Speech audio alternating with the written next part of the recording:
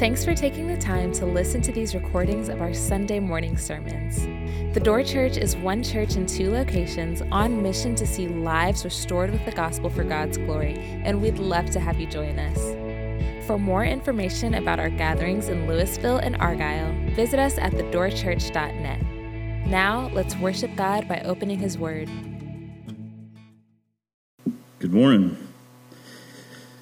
All right, so today we're going to read from Romans 5, verses 14 through 21. It's page 886 in the Bible. In the seat in front of you, it looks like this. If you don't have one, take this one. We'd love for you to have it. So my name is Jeff Burrows. My family and I have been attending the Door Argyle since February 2020, back before the pandemic. And just so thankful that that's behind us and we're doing this here. My wife, Corey, and Ryan, you might recognize them from the kids' ministry. And my son, Ian, and I used to serve in the AV deck. So, again, we are in Romans 5, verses 14 through 21. That's page 886. Yet death reigned from Adam to Moses, even over those whose sinning was not like the transgression of Adam, who was a type of the one who was to come. But the free gift is not like the trespass.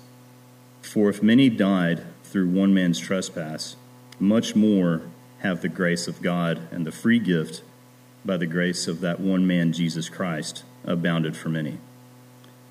And the free gift is not like the result of that one man's sin, for the judgment following one trespass brought condemnation. But the free gift following many trespasses brought justification. For if because of one man's trespass death reigned through that one man, much more will those who receive the abundance of grace and the free gift of righteousness reign in the life through the one man, Jesus Christ. Therefore, as one trespass led to condemnation for all men, so one act of righteousness leads to justification and life for all men. For as by the one man's disobedience the many were made sinners, so by the one man's obedience the many will be made righteous. Now the law came in to increase the trespass, but where sin increased, grace abounded all the more. So that as sin reigned in death, grace also might reign through righteousness, leading to eternal life through Jesus Christ our Lord. This is God's Word. Thanks, Jeff. Good morning. My name is Brad. I'm the campus pastor here, and I'm just glad you're here. And thank you for coming to the 10:30.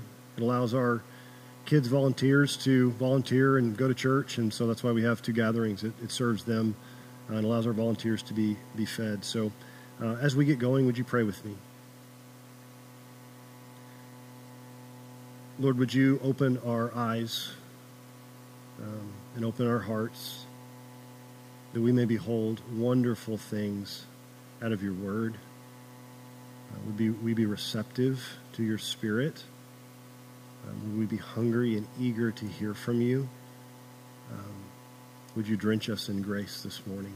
In Christ's name, amen. We've been in our sermon series in the book of Romans for the last little while, and the book of Romans is not really a book at all. It's a letter written by a guy named Paul. He's an apostle. To be an apostle is to be set apart for the work of God, and so Paul writes this letter to the Christians in first century Rome. So Rome is a gigantic empire, like the most powerful empire the world has seen. And there's this little pocket of Christians just shortly after Jesus has lived, he has been crucified, he is risen. And so there's this little small pocket of persecuted Christians that Paul is writing to. And he's writing to them to explain this is how you can be made right with God. This is how you are justified. That's what that word is. To be justified is to be made right with God. This is how this works. And so this is what the book of Romans is about. It's about the beauty of being made right with a holy and righteous God when you are neither holy nor righteous. How does that happen? What happens through Christ? And this text, if you were paying attention to what Jeff was reading, on first glance, there's just a lot going on. It's like there's that one man, and there's just a lot going on, and we'll get into that. But what I want you to hear this morning is that abundant life is available for you in Christ. Abundant life. Now, you may have heard there's churches called Abundant Life, and I know nothing about them, and so I'm neither endorsing them nor talking bad about them. It's a great name for a church. It really is. And I think, when I first hear abundant life, if you were to say this to me, I would think, hold on a second. What do you mean by that? You should always ask that question. What do you mean by that? And many of us, by abundant life, we mean health and wealth and financial prosperity. Like we want to crush it. And we want God to help us crush it. So God, help me crush it in life. Help me slay my Goliaths. Well, that's not what the Bible is about. That's not the gospel. But God does mean for you to have abundant life through Christ. But it's not that you get abundant life from Christ, like Jesus giving my stuff, thanks, nor even through Christ. Like Jesus, you can come with me, and together we're going to march off into the sunset.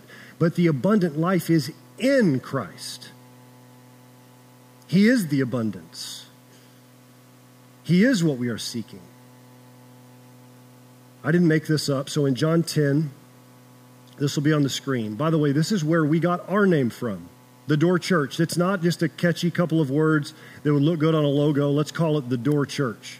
So if you know Pastor Scott, he's our lead pastor. In a dream, the Lord just put John 10 on his heart over and over and over again. This is where Jesus says, I'm the door. Jesus is the only way. I'm the door, Jesus says. If anyone enters by me, he will be saved.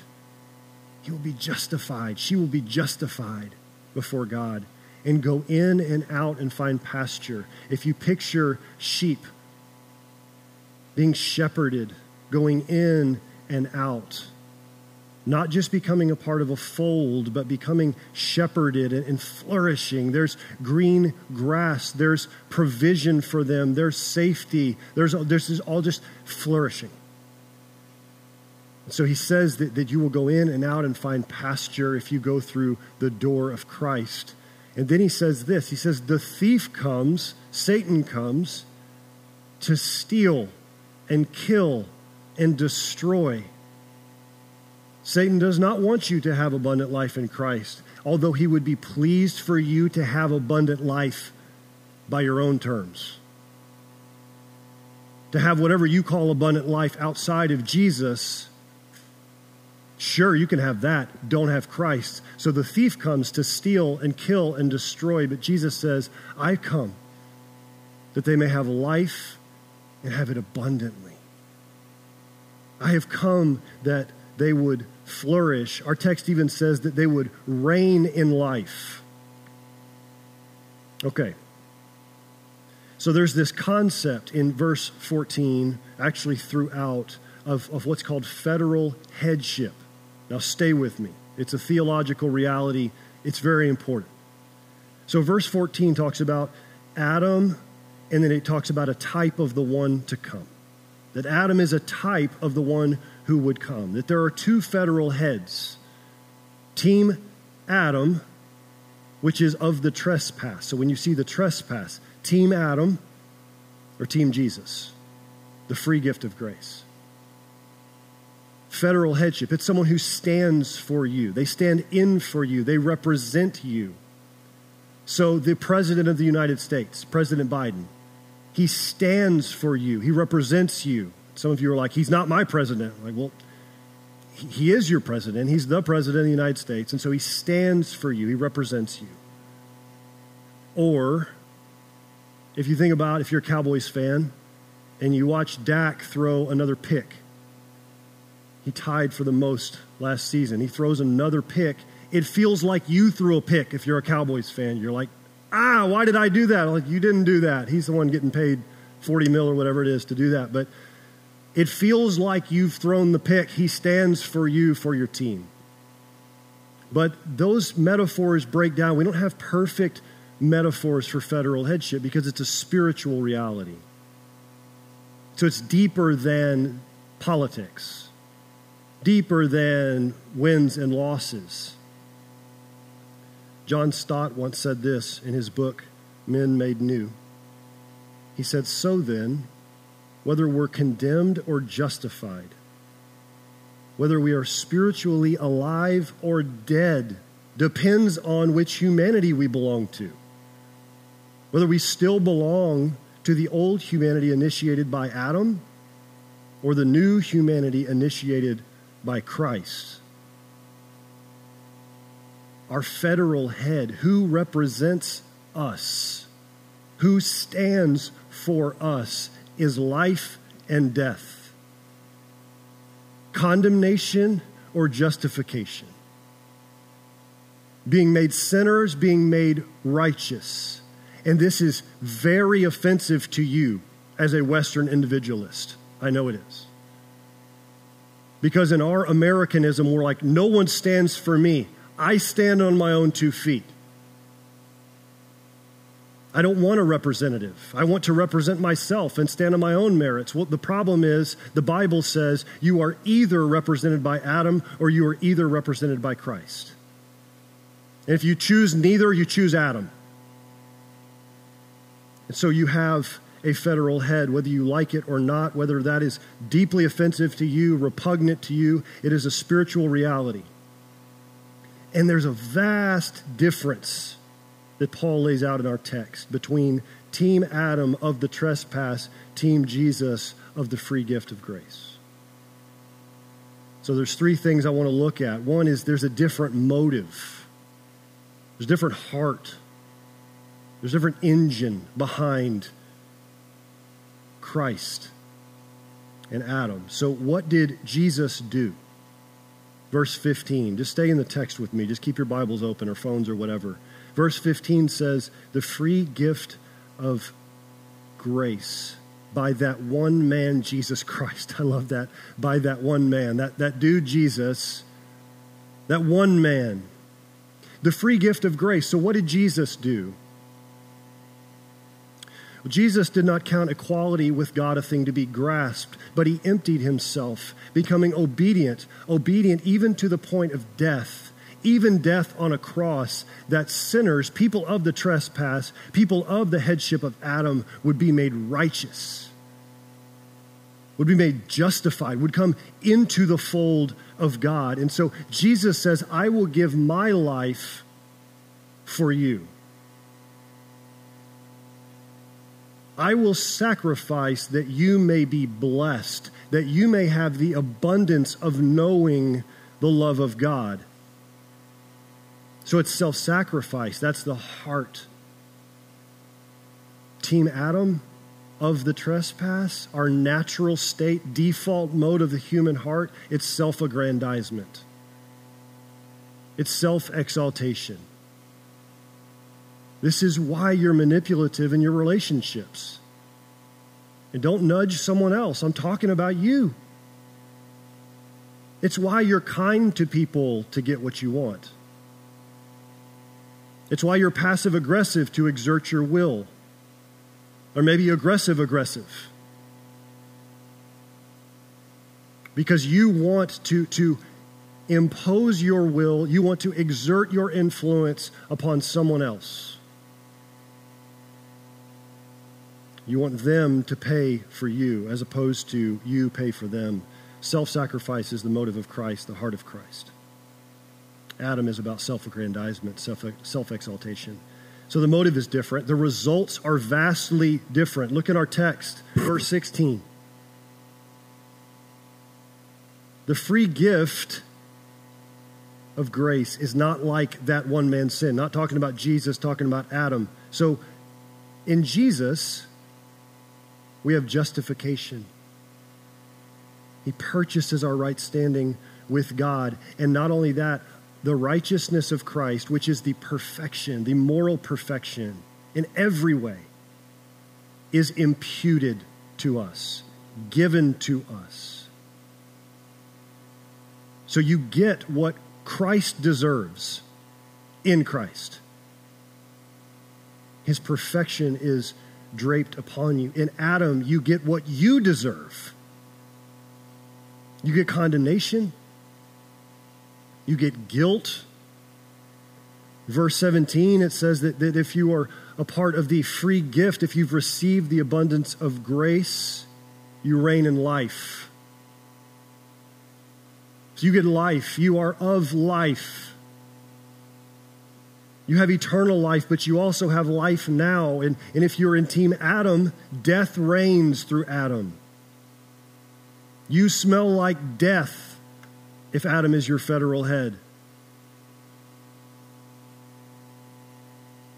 Verses 18 and 19, our standing with God is so different because in Christ we're made righteous, and he drapes that over us like a covering. We had baptism last gathering, and when they came out of the water, they identify with Christ in their death, going under the water, dead to their old self, and they come out alive to Christ. When they come out, we put a robe around them to dry them off, covering them. Imperfect metaphor, but Christ's righteousness is like that. He robes us in his holiness and his goodness. But in Adam, it says, we're made sinners. We simply inherit what we are perpetuating. So it's not like we look back at Adam and Eve and go, thanks a lot. Thanks for that dysfunction. We participate in it. So the motive's different, the results are different, the power is different. Satan in the garden, and we'll read this in just a minute, but he promises power. Promises power to Adam and Eve. Says, you'll be like God. You can reign on your own. What did they get? They got the pain of powerlessness. They got futility. That's what the writer of Ecclesiastes says. And so the power of the grace of God, the abundance of grace, is so far superior than that of the trespass. Overwhelmingly so. In verse 15, it says, much more has grace abounded. So the trespass comes in, much more has grace abounded. Verse 20, sin increases, grace abounds all the more. Verse 21, the reign of grace is superior. There is reign through righteousness leading to eternal life. And so the great news of federal headship is that Jesus can stand for you in your place. That you're not even heard. You don't testify and then Jesus kind of makes it right. Like he testifies. He stands in. His verdict, not yours. That's federal headship.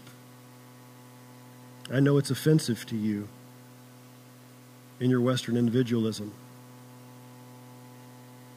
But the law comes in. So verse 20, we've got this concept of federal headship, and then there's this mention of the law comes in to increase the trespass. What in the world does that mean? Well, the standard reveals the deviation.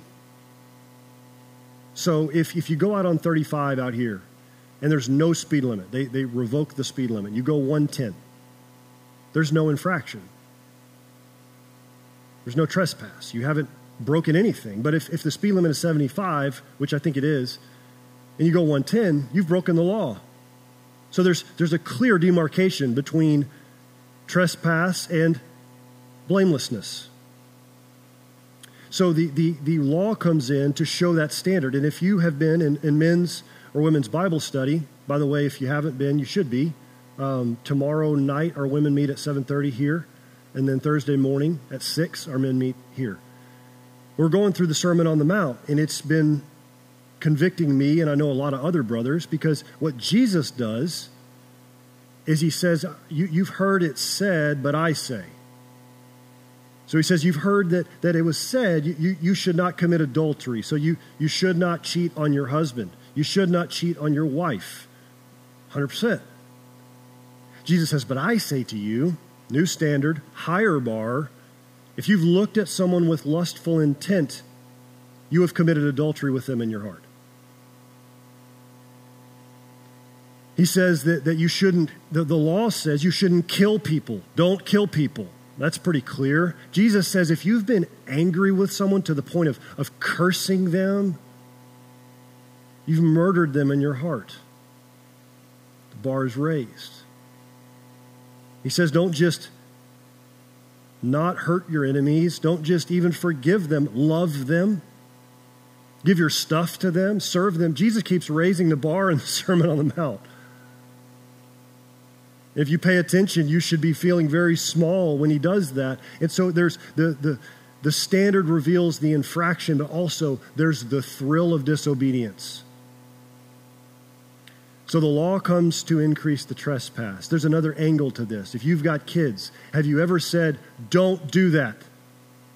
And they look at you and they go, why? Because we love the thrill of disobedience.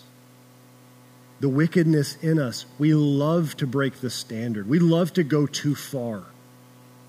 It's in us. And so as the law comes in and God's moral commands, not just the Mosaic law, but all of the scriptures where God says, live like this to flourish. God doesn't give the law to say, live like this or I'll smite you. He gives you the law because this is the way to human flourishing. But when God reveals his law to us in our sinful nature, in our Team Adam nature, in our trespass inclination, we go, okay. And so we want to exert our reign. We want to have the power that God has. We don't want God. We want his stuff. We want his reign. We want to do it the way we want to do it. This is the age-old lie. So this is what Satan says to Adam and Eve in the garden. Genesis 3. Now the serpent was more crafty. Satan is not an idiot. Than any other beast of the field that the Lord God had made. He said to the woman, that's Eve, did God actually say you shall not eat of any tree in the garden? And the woman said to the serpent, we may eat of the fruit of the trees in the garden, but God said, you shall not eat of the fruit of the tree that is in the midst of the garden, neither shall you touch it lest you die. But the serpent said to the woman, you'll not surely die. For God knows that when you eat of it, your eyes will be opened, and you will be like God, knowing good and evil. So when the woman saw that the tree was good for food, and that it was a delight to the eyes, and that the tree was to be desired to make one wise, she took of its fruit and ate. And she also gave some of it to her husband who was with her, and he ate. This is false reign. It's a lie. The abundant life is not usurping God's power and taking it for yourself that you might be God, but coming under his headship, under the headship of Christ. So what does the law have to do with federal headship? Why is Paul connecting these ideas? Well, I would just ask you, does the Word of God ever cross you? Does the Word of God, maybe you're not reading the Bible at all, and so you're like, I don't know what you're talking about. Okay. If you read the Scriptures, do they cut you ever? Or do you read them as kind of hero stories, or do you read them as like you nod your head because the bad guys and the good guys and I'm on the good guys? Like, do you ever read the Word of God and it just absolutely just slays you? Well, it should. It absolutely should. The law of God is meant to lead us to the gospel, the good news of Jesus, the pardon of the advocate. And so you should, when you read the Word of God, you should be crushed by it. That's not the end of the story. but you should be crushed by it. So the other day, my Bible reading plan, I'm just going on about my business. And by the way, this happens to me daily. I'm not trying to say like that one time that I got convicted when I read the Bible. Like when you read the Bible, you should be shocked constantly, like, oh no. This is the wedding verse. Love is patient and kind. I am not patient. I am impatient with my dear ones, with my babies, with my kids. Get out of the bath. Or with my wife. Short with her.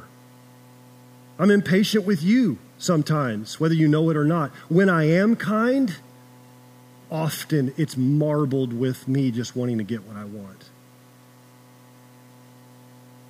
Love does not envy or boast. It's not arrogant or rude. I am.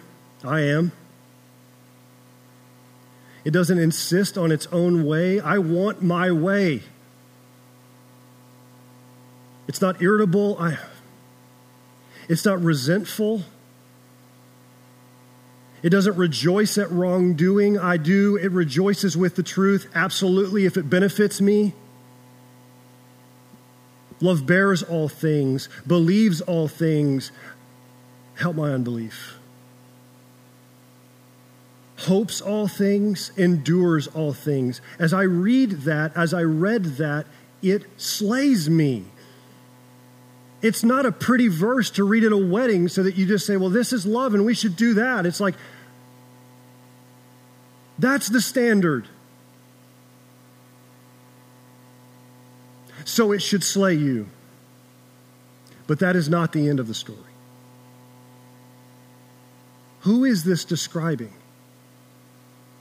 Not the perfect person, like if you were better. It's the perfect man. It's the Christ, because he is patient and he is kind.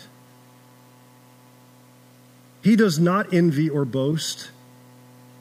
He is not arrogant or rude. He does not insist on his own way. He says, Father, your will be done. He's not irritable or resentful. He's not mad at you.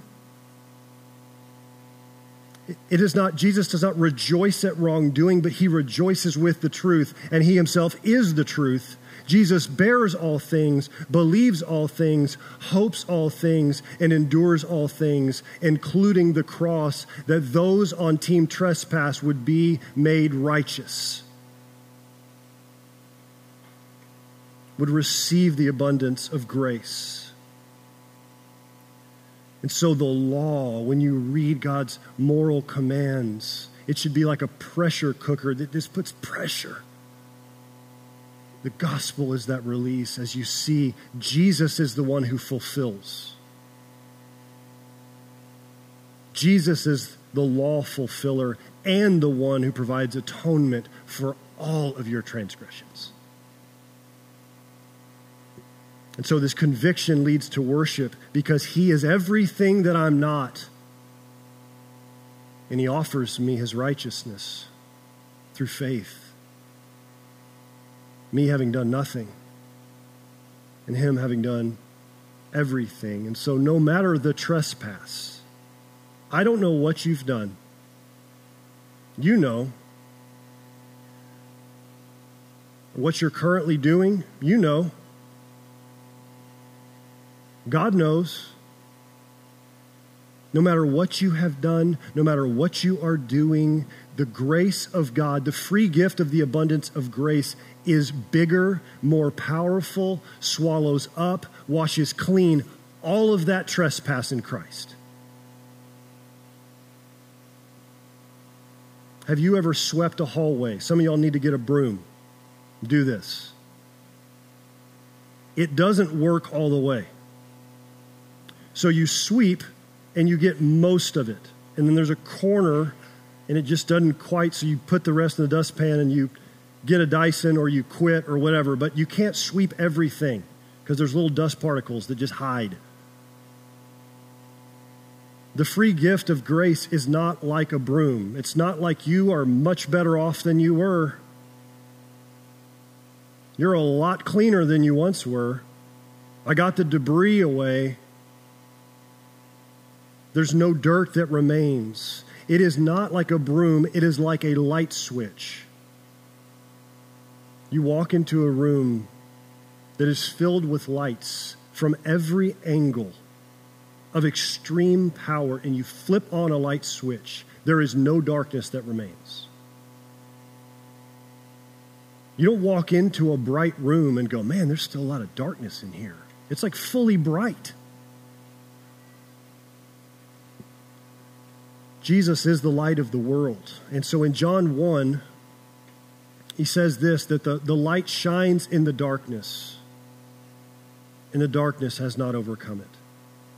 The trespass is dark. Your sin is dark. The grace of God, the free gift of the abundance of grace that Christ purchased on the cross is way brighter than your darkness.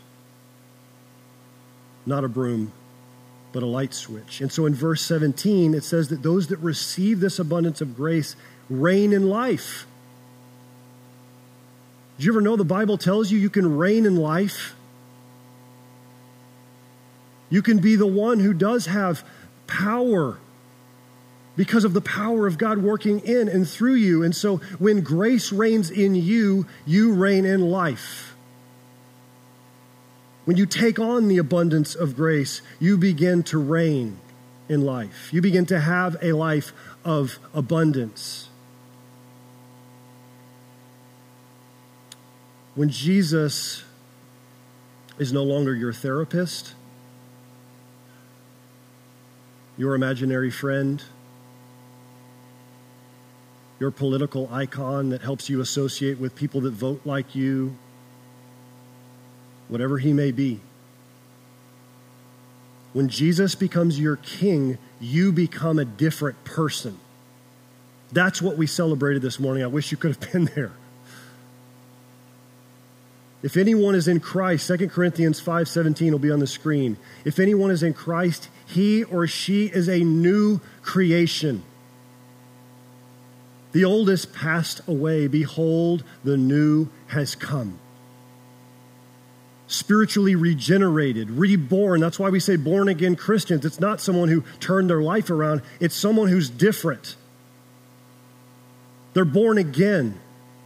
And therefore they're made new and their motives are different. You see, all of our attempts to exert our will over this world, all of our false reign, it's because we're starving. We're aching for fulfillment that maybe money will fill, or maybe sex will fill, or maybe my kids being awesome will fill. Whatever it may be, we're seeking to fill that starvation. When it becomes real to you that Jesus emptied himself and was totally empty, that you would be made full, you begin to experience fullness. When the Spirit of God makes this real, you begin to live no longer on a starvation diet, but a life of abundance. And you go from self-aggrandizement, look at me, look at me, look at me. Say, look at Christ. Look at my advocate. Look at the one who made me new. Look at the one who gave me the free gift of grace that I did not earn and robes me in righteousness. Look at him. Motive is different. Results are different. You see, if you're in Christ, the best is yet to come for you. No matter your suffering, no matter your pain, no matter your struggle, the best is yet to come for you. You can be a person of hope, and living by hope is to be a person who is living abundant life. And that whole health, wealth, prosperity thing, it's actually true. It's coming for you. You will have a resurrected body. No longer will your joints ache. No longer will you have cancer. No longer will you get sick. No longer will you have allergies. No longer will you get old. You will have a resurrected body. Wealth. The wealth of this world is an absolute joke compared to the treasury of heaven. Not worth comparing. Jesus says, those who are in him, I've got a room prepared for you in my Father's house. You can't even imagine what it's like in the new heavens and new earth. Health, wealth, and happiness. That's the promise.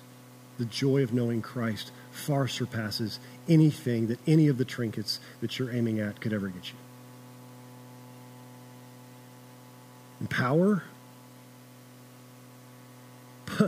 Paul's writing this to people in Rome, this gigantic empire. You know what Rome is now? It's a museum.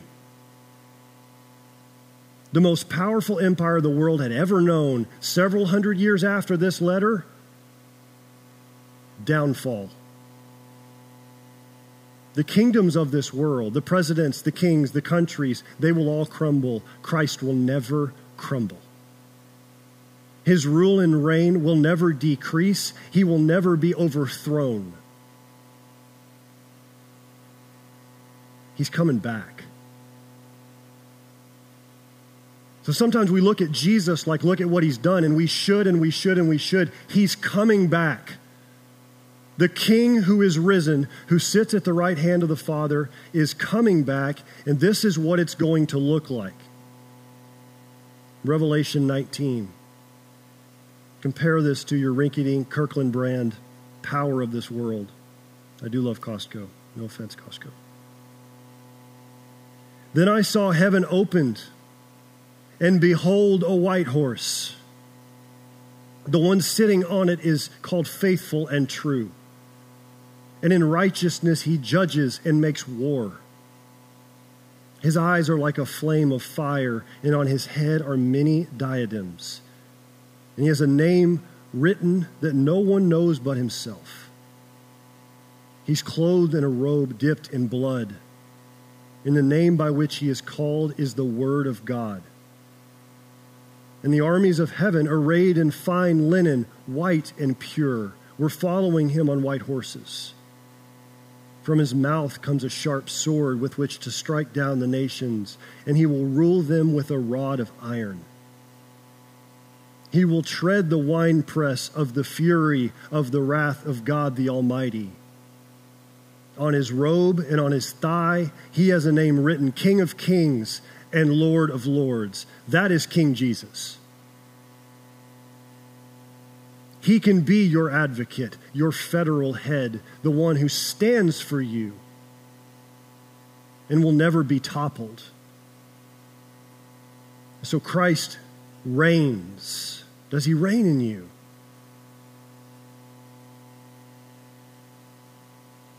John 7, verse 38. Jesus says, whoever believes in me, as the scripture has said, out of his heart will flow rivers of living water. He's talking about the Holy Spirit. He's talking about that not only does God come into the world to suffer, that the trespassers would be given the free gift of the abundance of grace, but God comes into them.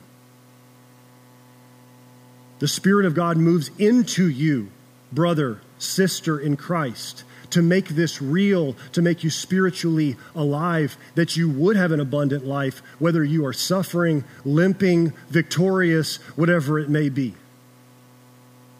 That you would have streams of living water flowing out of you. You see, the abundance of grace is the abundant life.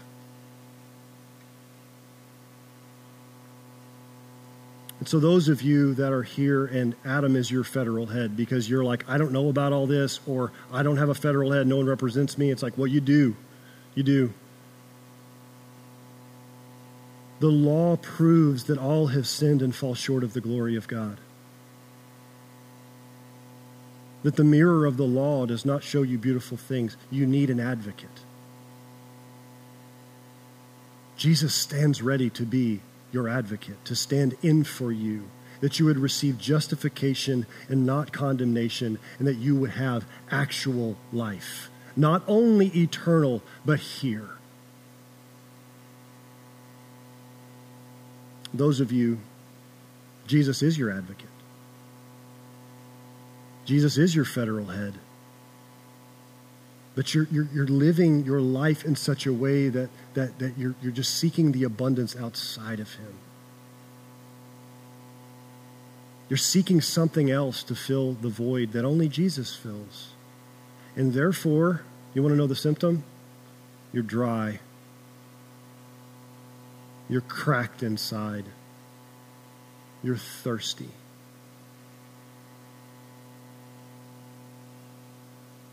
There's streams of abundant grace for you. Be refreshed by the living waters, the abundance of grace. You don't graduate from grace. You don't get justified and move on to find abundance. You grow deeper and deeper and deeper into the waters. Would you bow your head with me, please? I'm going to read a prayer. This is a prayer that the same guy who wrote this, the Apostle Paul, he prayed for the Ephesian church. He prays for spiritual strength for them, and I just want to pray this over us now.